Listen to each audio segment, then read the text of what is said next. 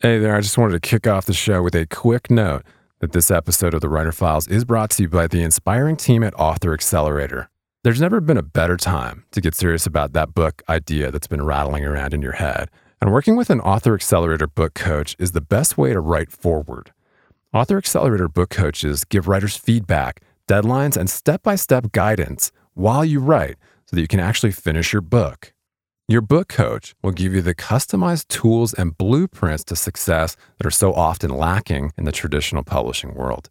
And if you think book coaching sounds like a gig you'd like to do, many authors and copywriters have the exact skill sets needed to become great book coaches themselves.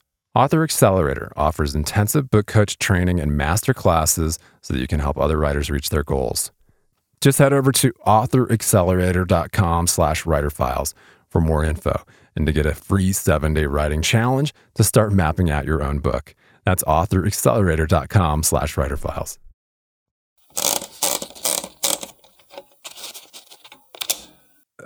I will ask you about writer's block. How do you feel about it? Is it a thing? Have you ever experienced it? Is it a myth? Oh, writer's block is real. And I don't know of any other profession that has an analogous syndrome. But the thing about writer's block is that, well, obviously you can't write, but you perpetualize it, you catastrophize it, and like, oh my God, I can't write, my life is over. And of course, it always comes back in the end. I'm curious to hear what other writers have to say on this subject. I think in the end, it's probably something really banal, but beneath the surface, like maybe you changed your brand of B vitamins or something, and they forgot to put B6 in the new batch or something. Yeah. I think that, is it Occam's razor? Is the easiest answer is probably the right answer. Yeah. And I think something very of the world, which causes writer's block, unless it's cosmic. So you're always bargaining in your head, like, oh, maybe do something. Curse those muses. The Writer Files is brought to you by my friends at copyblogger.com. Words that work. Build your online authority with powerfully effective content marketing. Get superior content marketing education so you can build a remarkable online presence. Authors, bloggers, journalists, online publishers, and entrepreneurs, head over to copyblogger.com to learn more. That's copyblogger.com. And if you're a fan of the Writer Files, please click subscribe to automatically see new interviews as soon as they're published, and leave us a rating or a review over on Apple Podcasts to help other writers find us.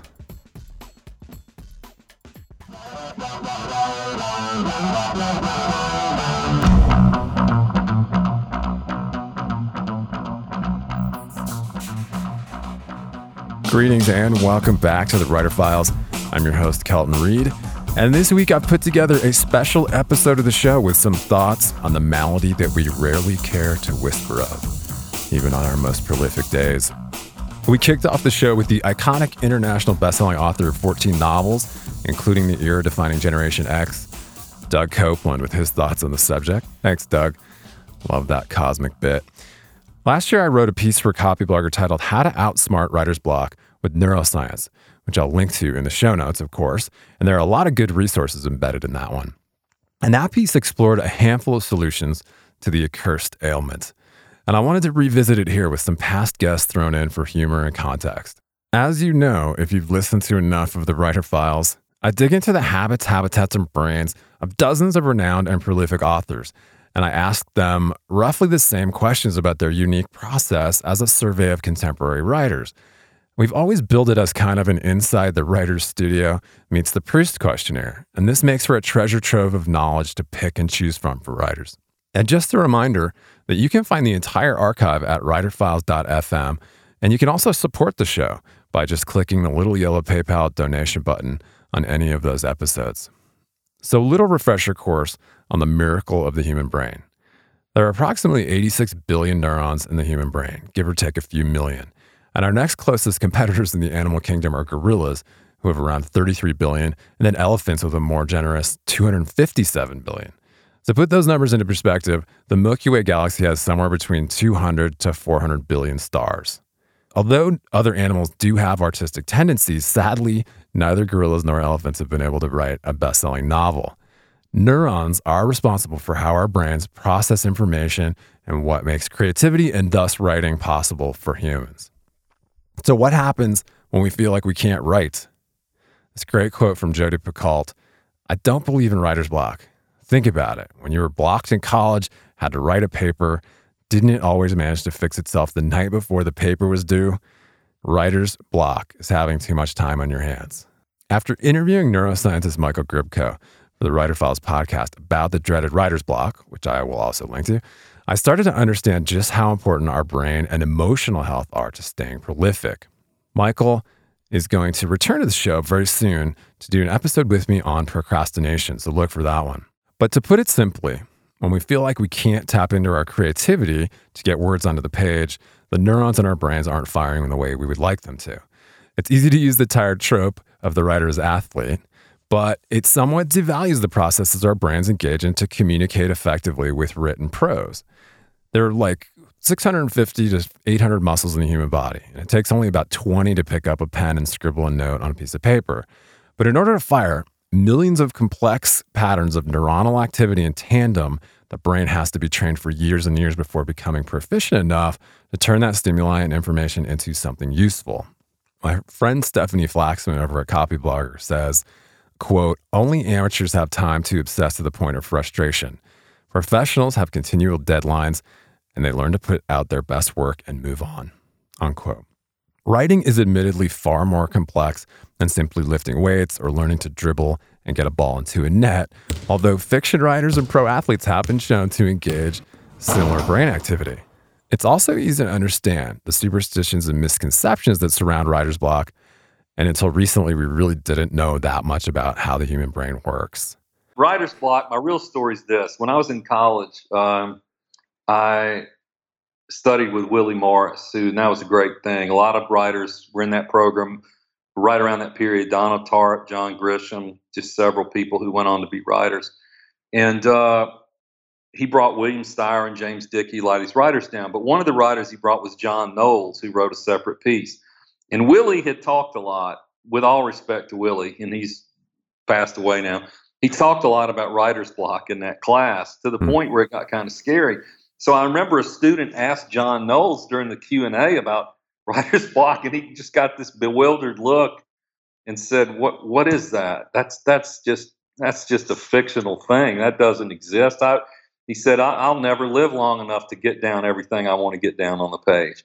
And that's exactly how I feel. I mean, if I open my Dropbox thing of book ideas on my cell phone, there's already more stuff there than I'll ever live to do. So, writer's block in the sense of, I'm paralyzed and I can't go on. I guess you could get yourself into that state, but mostly it's going to be a self-manufactured syndrome where you've set in mind your goal is to, okay, I'm going to be the next Jonathan Franzen or the next whatever. And so you're judging every single word you put down on paper, and there's just no point in doing that.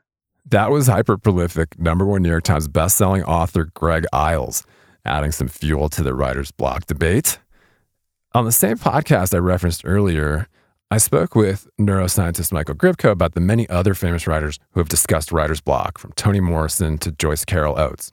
Toni Morrison would tell her students that writer's block should be respected and not to try to write through it, whereas Ms. Oates doesn't believe it exists, but admits that, quote, "When you're trying to do something prematurely, it just won't come. Certain subjects just need time before they can be written about." Stephen Pressfield, in his classic The War of Art, described writer's block as something closer to a supernatural force inside writers and artists dubbed resistance that shoves us away, distracts us, and prevents us from doing our work. But with our new understanding of how all these neuronal processes are connected in our brains, it's far easier to get a handle on why we may be blocked. Here's Michael Gribko. So one of the things we talked about in creativity is how knowledge is stored and information is stored in the brain. And briefly, knowledge really isn't stored like in a neuron. One neuron doesn't hold a piece of information. It's represented, knowledge is represented as a group of neurons and how they behave both temporally and spatially. So it's the firing of large numbers of neurons, which represents certain information and knowledge. Yeah. Now, the brain has been broken up into a lot of different regions, and we've kind of attached some functionality to these regions. For instance, hippocampus is known for memory, spatial memory, prefrontal cortex, kind of executive function. Cerebellum has been linked to movement. And although there is functionality to these areas, it's not just these areas that control that aspect of a behavior.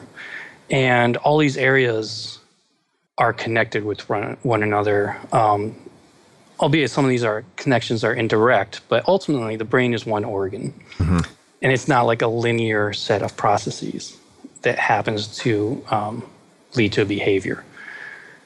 So this being said, this is really sets the framework that allows us to be creative.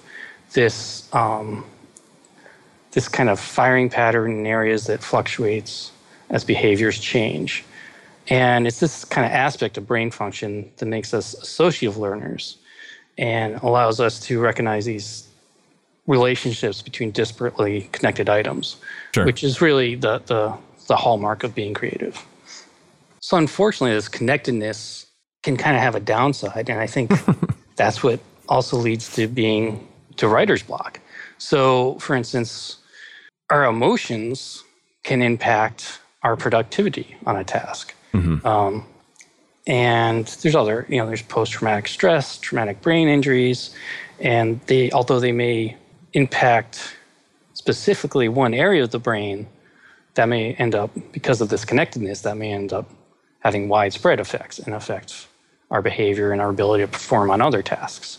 So, when an activity in the area of brain that is responsible for processing information we need to write effectively, then we may end up with writer's block. Yeah. So that brings us to the kind of the $1 million question for you. How do we avoid that? Right.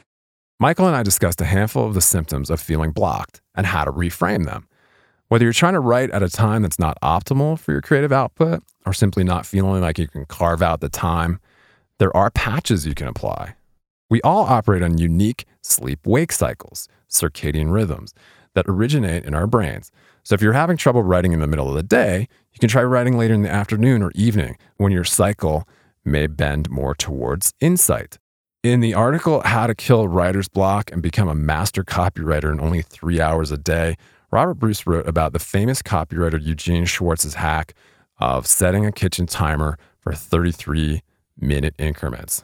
So the key takeaway is by changing your routine just a little bit, or by setting some simple constraints where the only thing you can do is type words, these restrictions and deadlines can yield some bigger creative rewards. Michael's other great advice was to utilize your brain's tendency to work on a problem in the background and produce creative solutions when you least expect them. This is why many famous creatives rely on exercise, meditation, something Einstein dubbed combinatory play, and productive procrastination. They give your brain a chance to rest, parse out unneeded information, and help you cognitively. And sometimes it really just comes down to the science of just getting started. I recently found a great productivity article by James Clear titled The Physics of Productivity, Newton's Laws of Getting Stuff Done. He applied Newton's first law to productivity and the science of just getting started. Quote, objects at rest tend to stay at rest. Objects in motion tend to stay in motion. When it comes to being productive, this means one thing. The most important thing is to find a way to get started. Once you get started, it's much easier to stay in motion, unquote.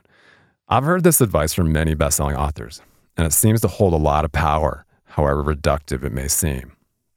Hugh Howey, the best-selling hybrid sci-fi author of Wool, also confided with me about beating procrastination. Open up the document, turn off the internet, and start writing. And if you're not sure what happens next in the story, skip to the part of the story that you know is going to happen and start writing there. My favorite part of his journey to globe-trotting literary superstar is that he would write in a broom closet during breaks between his shifts at the bookstore where he worked And yes, he did participate in NaNoWriMo. Look, you can't edit a blank page, period. Austin Kleon, bestselling author of Steal Like an Artist, who we talk about a lot on this show, has some great advice on this. He said, quote, writing a page each day doesn't seem like much, but do it for 365 days and you have enough to fill a novel. You do it for your whole life and you have a career, unquote. Okay, so now that you've broken that daunting infinite blank canvas down into tiny little manageable pieces, what's next? When I asked New York Times bestselling psychological thriller author Cynthia Swanson about writer's block, she reminded me about another great Jodi Picoult quote. You might not write well every day, but you can always edit a bad page. You can't edit a blank page. Sometimes all you need is to change your mind. And Michael Gribko reminded me that very often our emotional states have an impact on how motivated we feel to write. We discussed an article by Maria Konnikova for The New Yorker titled How to Beat Writer's Block that examines research by psychologists at Yale who noted the emotional states of writers experiencing block. And by getting the writers to focus on a creative project completely unrelated to their writing projects, they found success in changing their negative feelings about the writing. The author, podcaster, and executive director of the National Novel Writing Month, aka NaNoWriMo, Grant Faulkner, who was recently on the show, he had some thoughts on this. Well, let's talk a little bit about procrastination, because this is a subject that's pretty fascinating to me, especially around writing and writers. You know, and I think it's been written about more recently and studied by neuroscientists a little bit more at length, but procrastination seems to be a thing that we can, get caught up in and then make ourselves feel bad because, ultimately I think what it comes down to is you start to think that you start to tell yourself stories about why you're lazy or why you're, not a creative or productive person.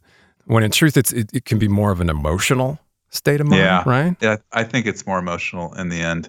I think from what I've read, it's about fear, or it's about something that's going to make us uncomfortable, which are both emotions and especially fear. And so that's why a lot of people don't. They say they want to write a novel. They say they want to write a novel someday. Someday rarely happens. And it's oftentimes because of the fear or the different types of emotional blocks we put between ourselves and what we want.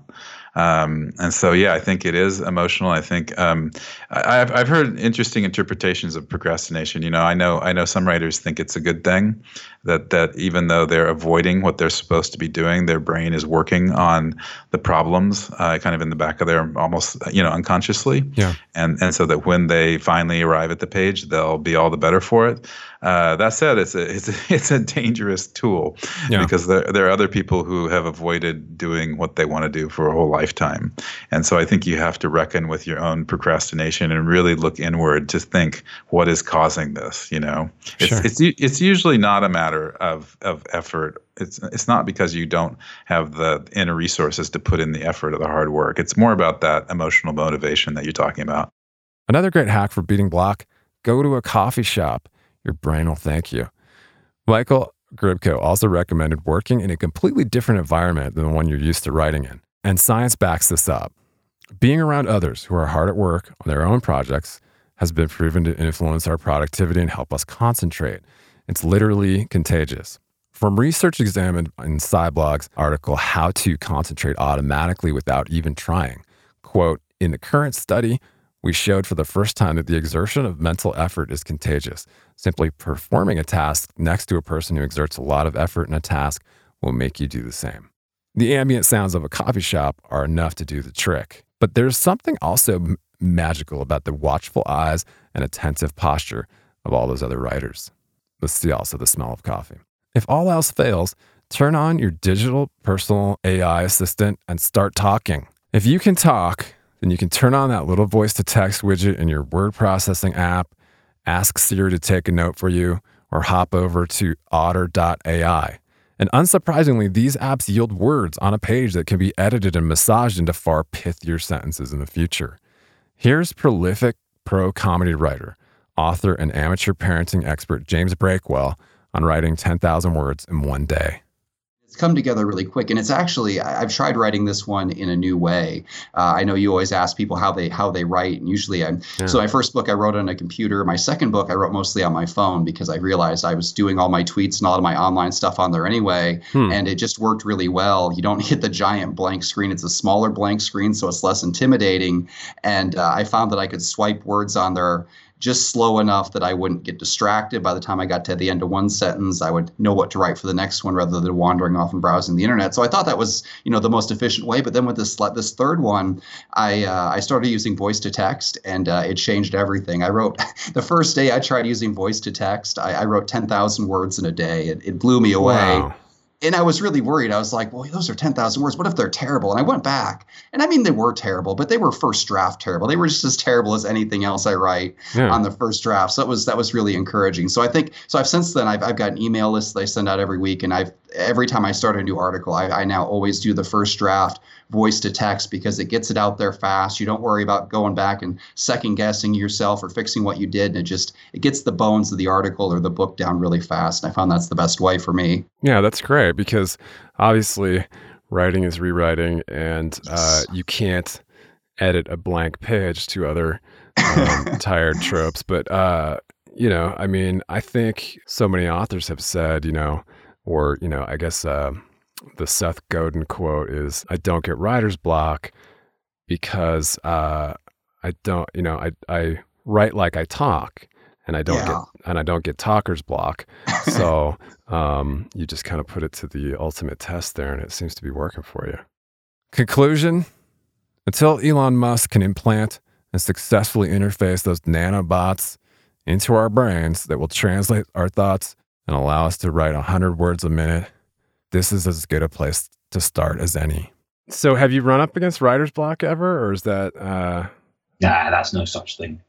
It's not. I mean, there's writer's block in the sense that, there are days when you sit down and you just don't feel like it, or you can't, you're writing and what you're writing is shit. But I mean, that's not writer's block. That's just you're having a bad day. Right. And I do think it's the whole concept of writer's block, I think, is a bit self-indulgent. Because you can write, so you're not writing up to the standard you're happy with, what you're writing you don't especially like. Tough. Get on, write it. You can always go back and revise it at a later stage, I've had moments when I'm like, oh no, I've got writer's block. And you just kind of slap yourself around the face. You go, no, you don't. You're just sitting here. Like, get on and write. And you write it. And then, you look at it on the page, you go, this is rubbish. But that's the process. I mean, that is part of the process. I think it'd be very unreasonable to, as any kind of creative, to be honest, to expect that your art will just kind of flow out of you onto the canvas. Some days are like that. But as Lawrence Block was known to say, some days it flows and some days it's like trench warfare. And I think that's the thing. But I say to call it writer's block and act like it's a kind of condition, I always found that a little bit self-indulgent, I have to say. Mm-hmm. Thanks so much for tuning in to this special edition of the Writer Files. For more episodes of the show, or to simply leave us a comment or a question, you can drop by writerfiles.fm. And please subscribe to the show to help other writers find us. You can always chat with me on Twitter @KeltonReid. Cheers. See you out there.